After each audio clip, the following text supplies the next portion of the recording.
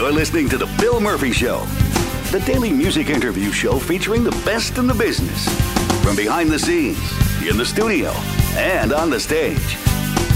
Available by subscription for free on iTunes and at BillMurphyShow.com. Brought to you by Lulu's Bait Shack, fresh Florida seafood and live music on A1A on world-famous Fort Lauderdale Beach. And now, here's your host, Bill Murphy. And this is your digital broadcast for Wednesday, August 3rd, 2011.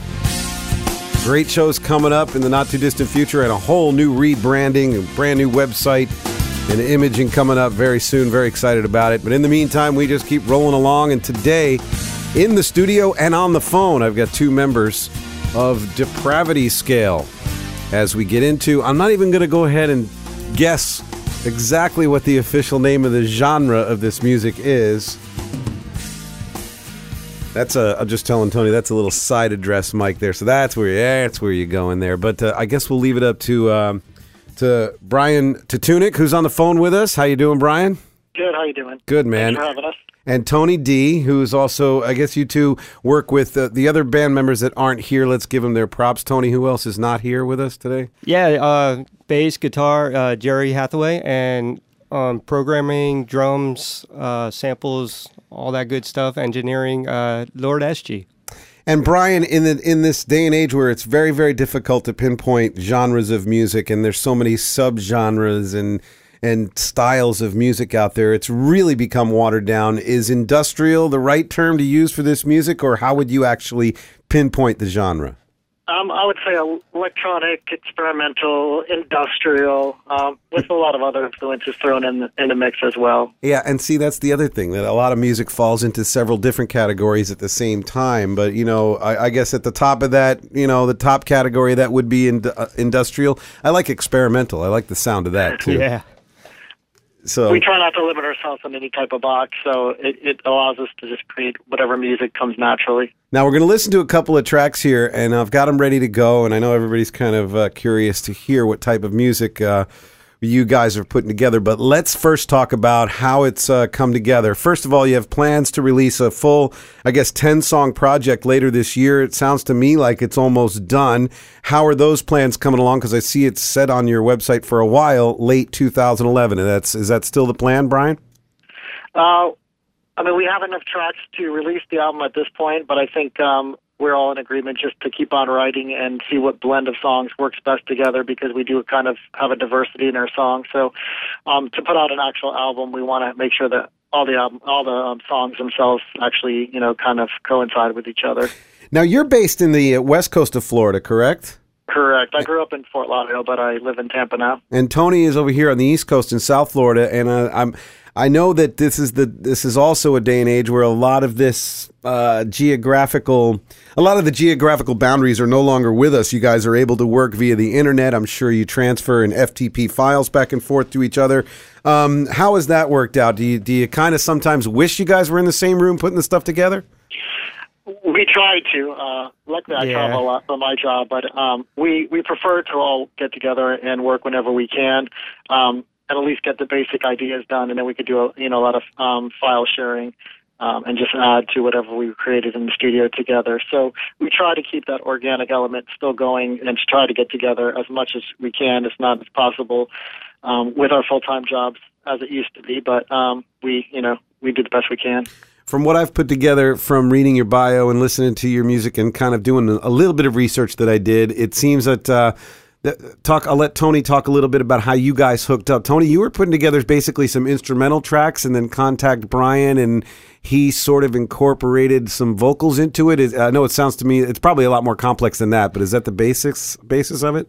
That's the gist of it. It really, I had a real strong urge once MySpace and Facebook came around, and we reconnected. We were able to re-find everybody from Nation of Fear, which was a project Brian and I had worked on previous. Right.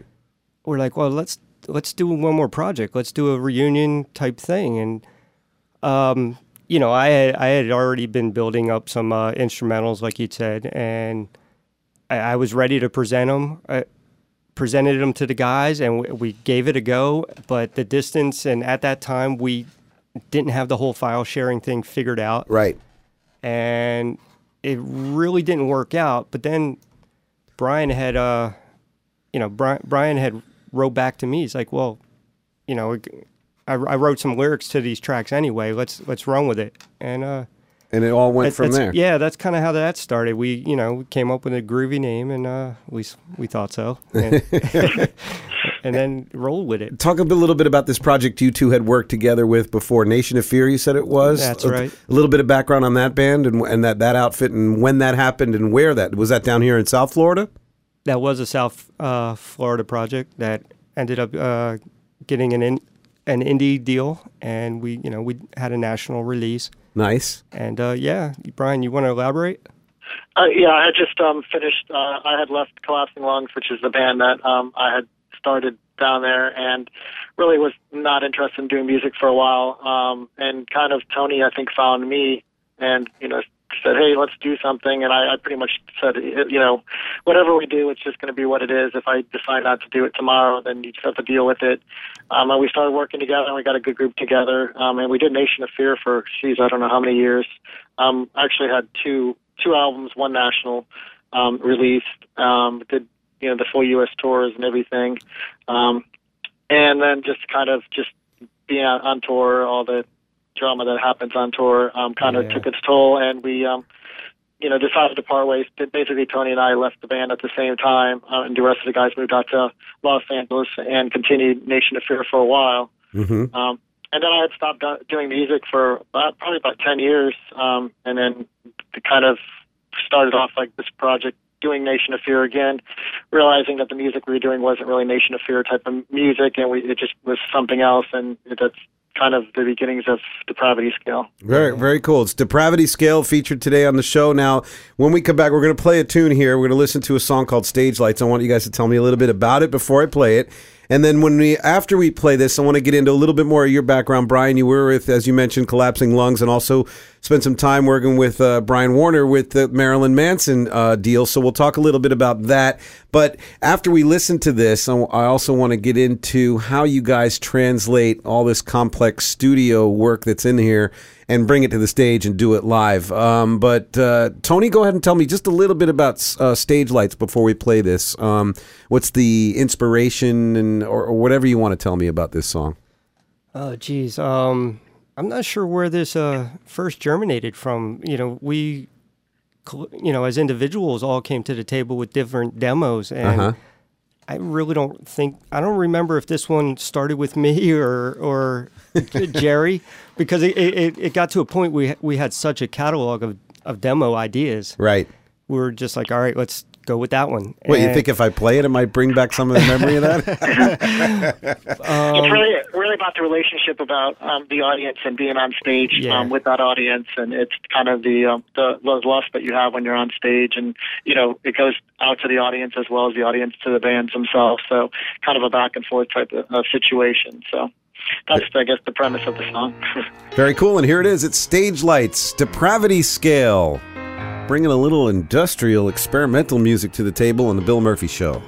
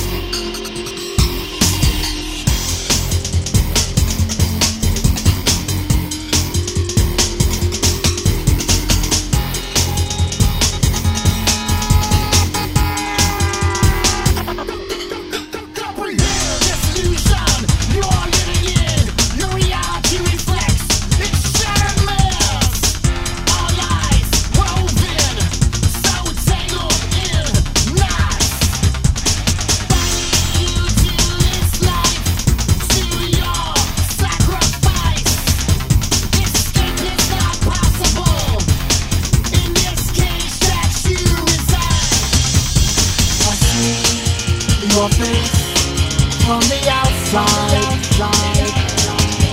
The last return from the station.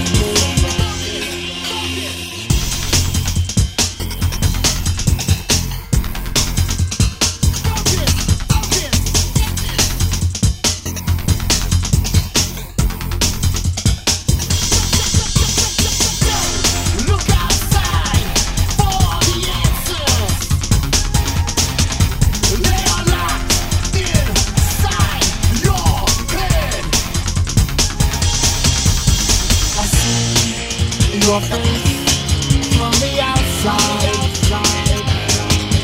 The last reflex from the stage. I see your face from the outside. The last reflex from the stage.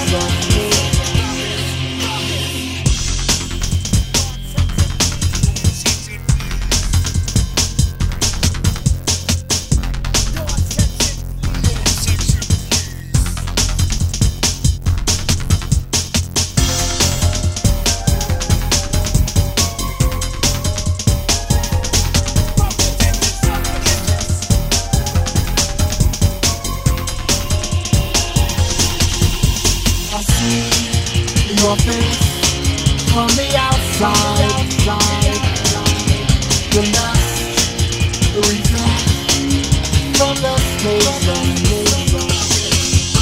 I see your face from the outside. The last reflex from the stage.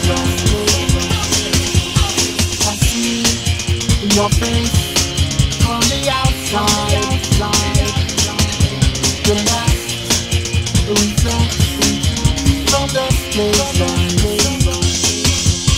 I see your face from the outside, the last reflex from the stage.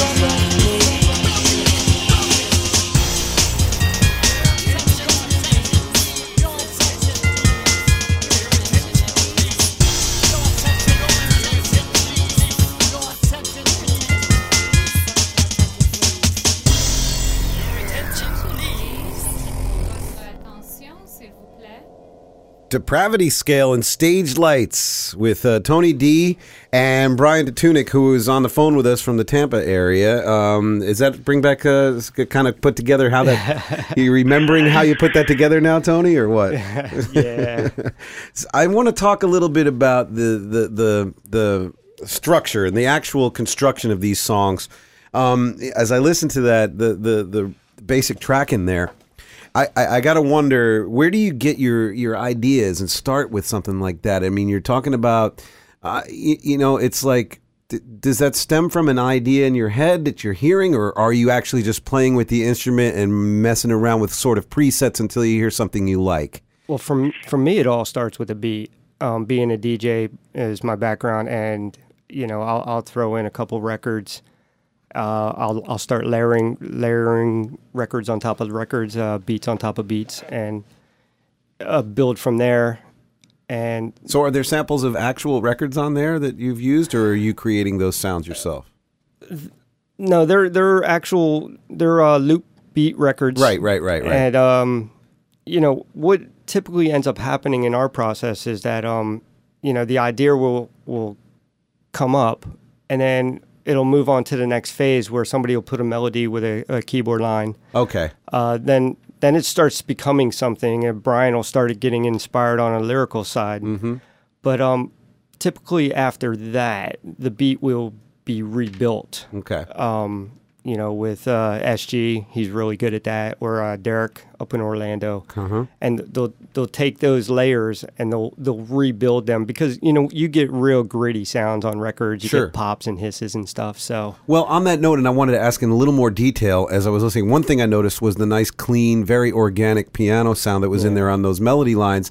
Is that an actual real piano recording, or did you guys? Is that from software? That's what I'm just curious about, that little particular detail. It's a keyboard, actual piano, not a grand or anything like that, but it is an actual keyboard.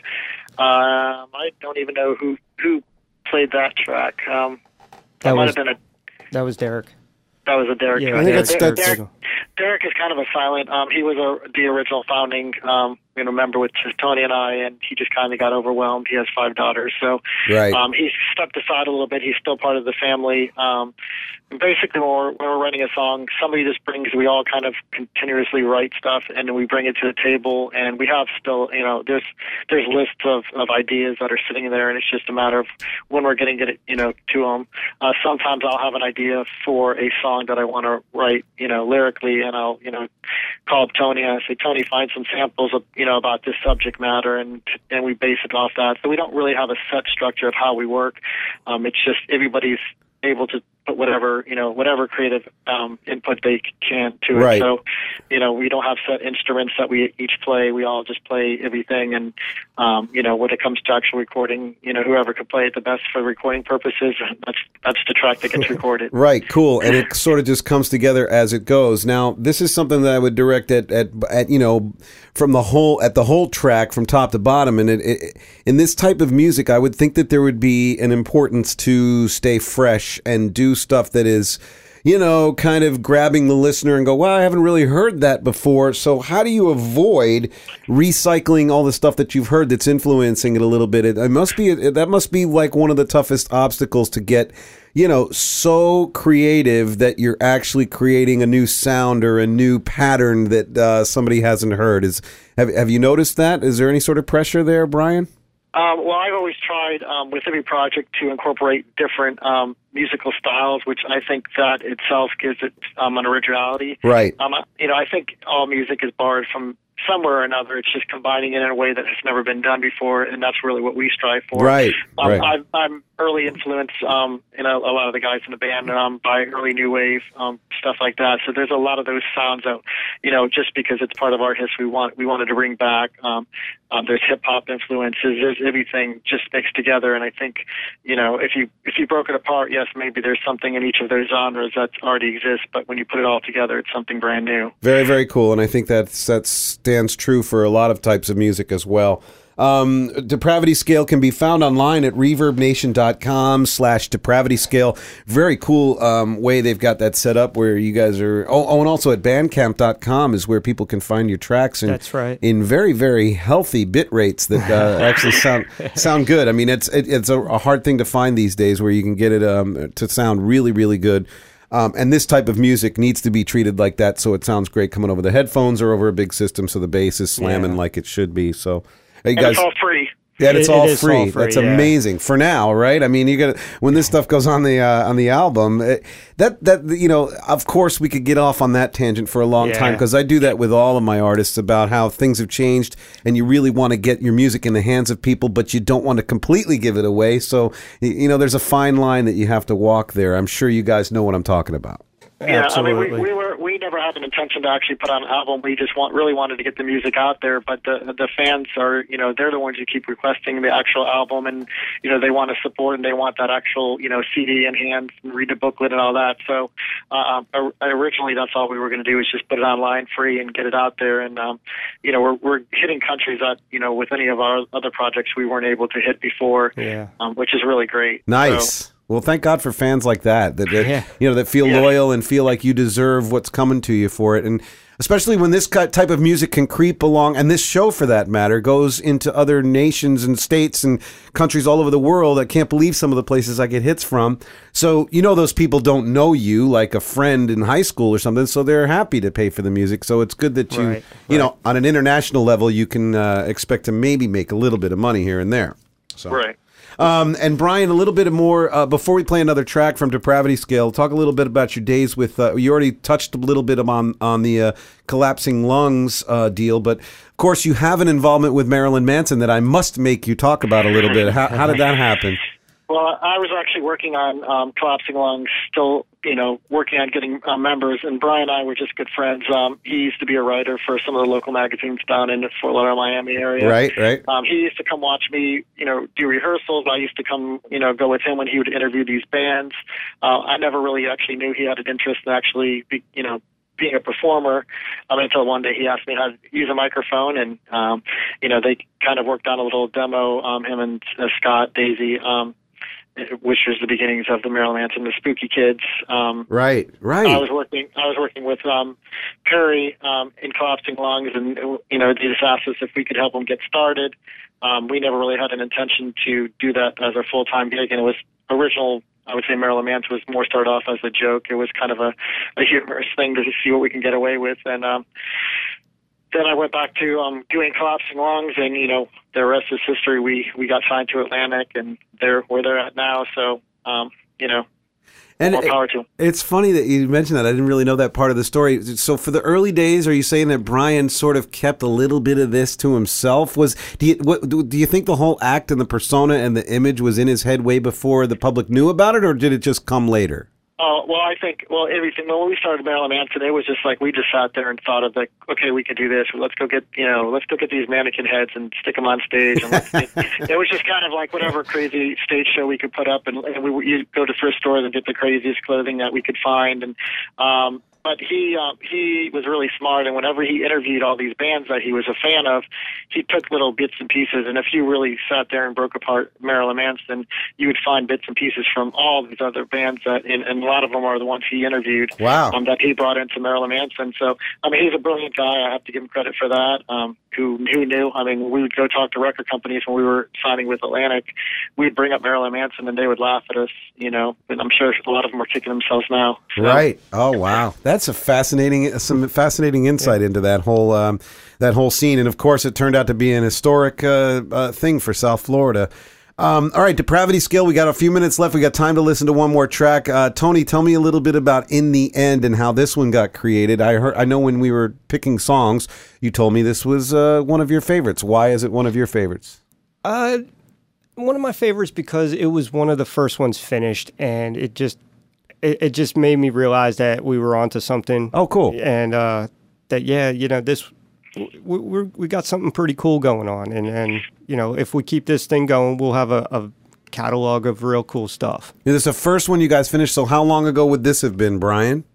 Just about a year, I would say. Yeah. Okay. Yeah. So you guys are moving along at a pretty good pace then. It's not like this stuff has been sitting on the shelf too long.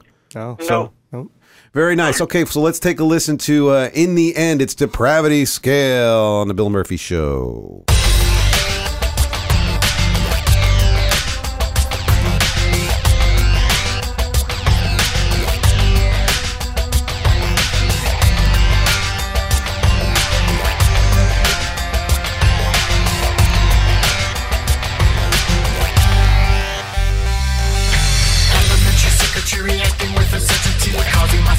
Raising the difficulty, glitching the program, unable to respond.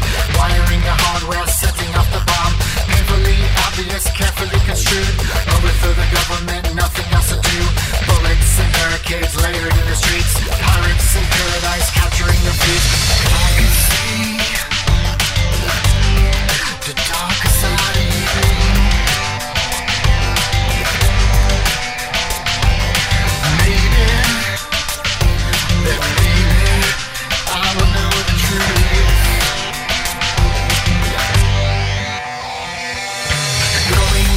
Distorting their minds, corporate scavengers committing their crimes, spraying the blood, the other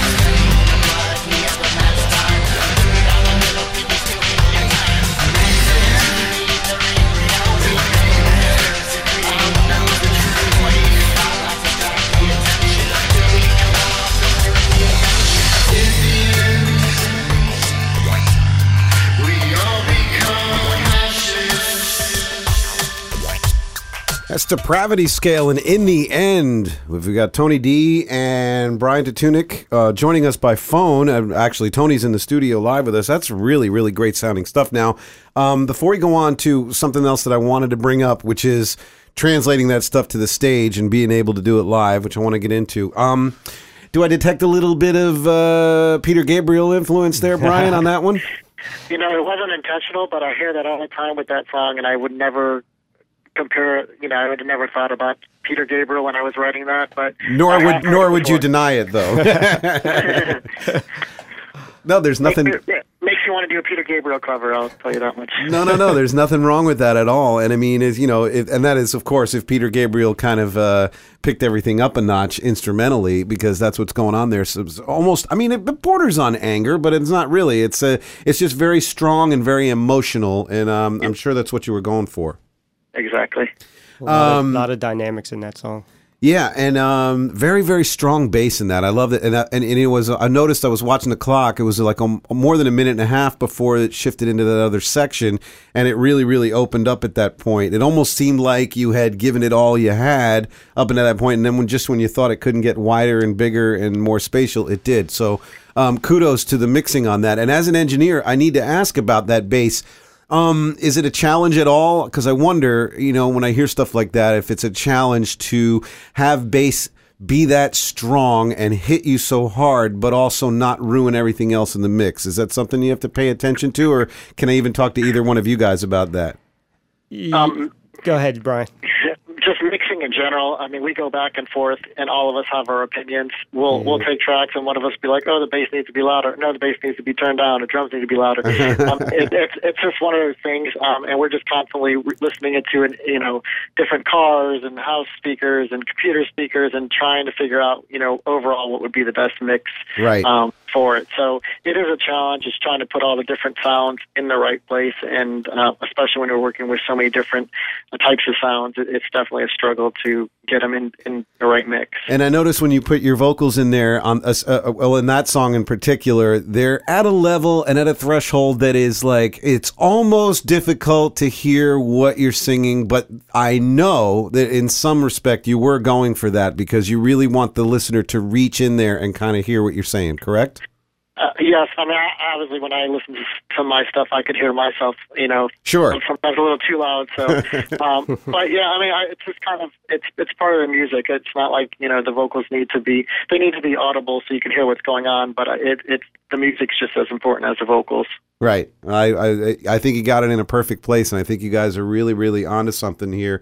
Now, being able to take all this stuff, which is very, very complex and very electronic and very programmed. I mean, and I know there's not, that's not saying that in a bad way. How do you go ahead and translate that onto stage? How organic does it get? How much help are you getting with tracks or kind of, clicks maybe to keep you on in time? How complex is turning this stuff into a live show? Well, when we write, we kind of have in our minds, how we're going to perform the song and what instruments would be needed to perform the song live. There would be, we always would have some sequences going on. It's just part of the nature of the industrial music. Instruments, Tony's working on instruments similar to Blue Man Group's instruments, and he's been building that for a while. And that's going to be us, when we're on stage, a strong part of incorporating that instrument into our stuff. But both instruments and visually, we don't like to just go on stage and just play our instruments. We want to put on a show. So everything that we're doing now is kind of gearing us to us. We're obviously going to have extra musicians come aboard when we do perform live. Okay. And because we do, especially with the strings, I would love to have a little, violins and cellists and stuff coming with us, kind of, again, to blend that industrial, harsh, metallic edge with the soft strings. I think it's very cool visually and audibly in there. So we'll have to see how it goes, and exactly who's going to play what, because, again, we all kind of play different instruments, and when it goes to the point of actually playing out, we're going to have to fight over who's playing what. Oh, sure. Maybe we'll just do a round robin. We'll just each song will play something different. Hey, that's quite entertaining. But also, when listening to the music, you can't help but think that it lends itself to a lot of visual stimulation as well. So what other type of multimedia stuff do you see going on in the stage? Will there be, video going on behind you when you can do it, or any other visual stimulation that goes on? Yeah, we're actually working with people who are now trying to put on like live video mixing. That's something that we're very interested in doing. And if we could find the right person, we would like to just include them in our project themselves as a visual person, because I think our songs are very visual when you break Sure. down the lyrics. So a lot of videos.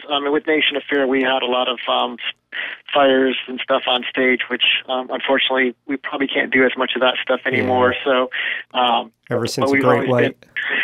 Yeah, we've always been very dynamic on stage, no matter what project we've been involved in. So, when it comes down to it, who knows what kind of weird devices we create for on stage. It's not your typical, bass, drums, guitar setup, that's for sure. Yeah.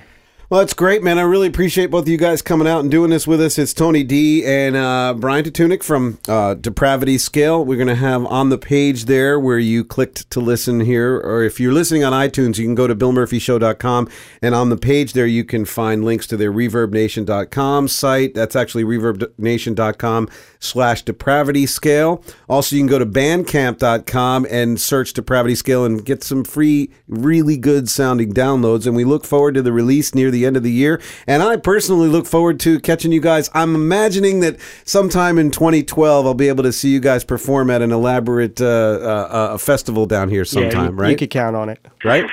That's the plan. Yeah, All right, exactly. Brian and Tony, I really appreciate guys coming out. Hang on for just a second. We'll say goodbye here in a second, but let me close off the show. Thanks so much, man. Thanks for bringing this genre of music to the program. It's really, really cool to have this mix of styles. So tune in the coming days for more new shows. We will be ramping this up to every single day once the new imaging and website gets in place. I'm kind of saving some stuff for when that happens. So stay close to BillMurphyShow.com to find out more. And, of course, subscribe on iTunes. Like us on Facebook. Do all the things that help us grow that you've been doing so well. Catch you next time.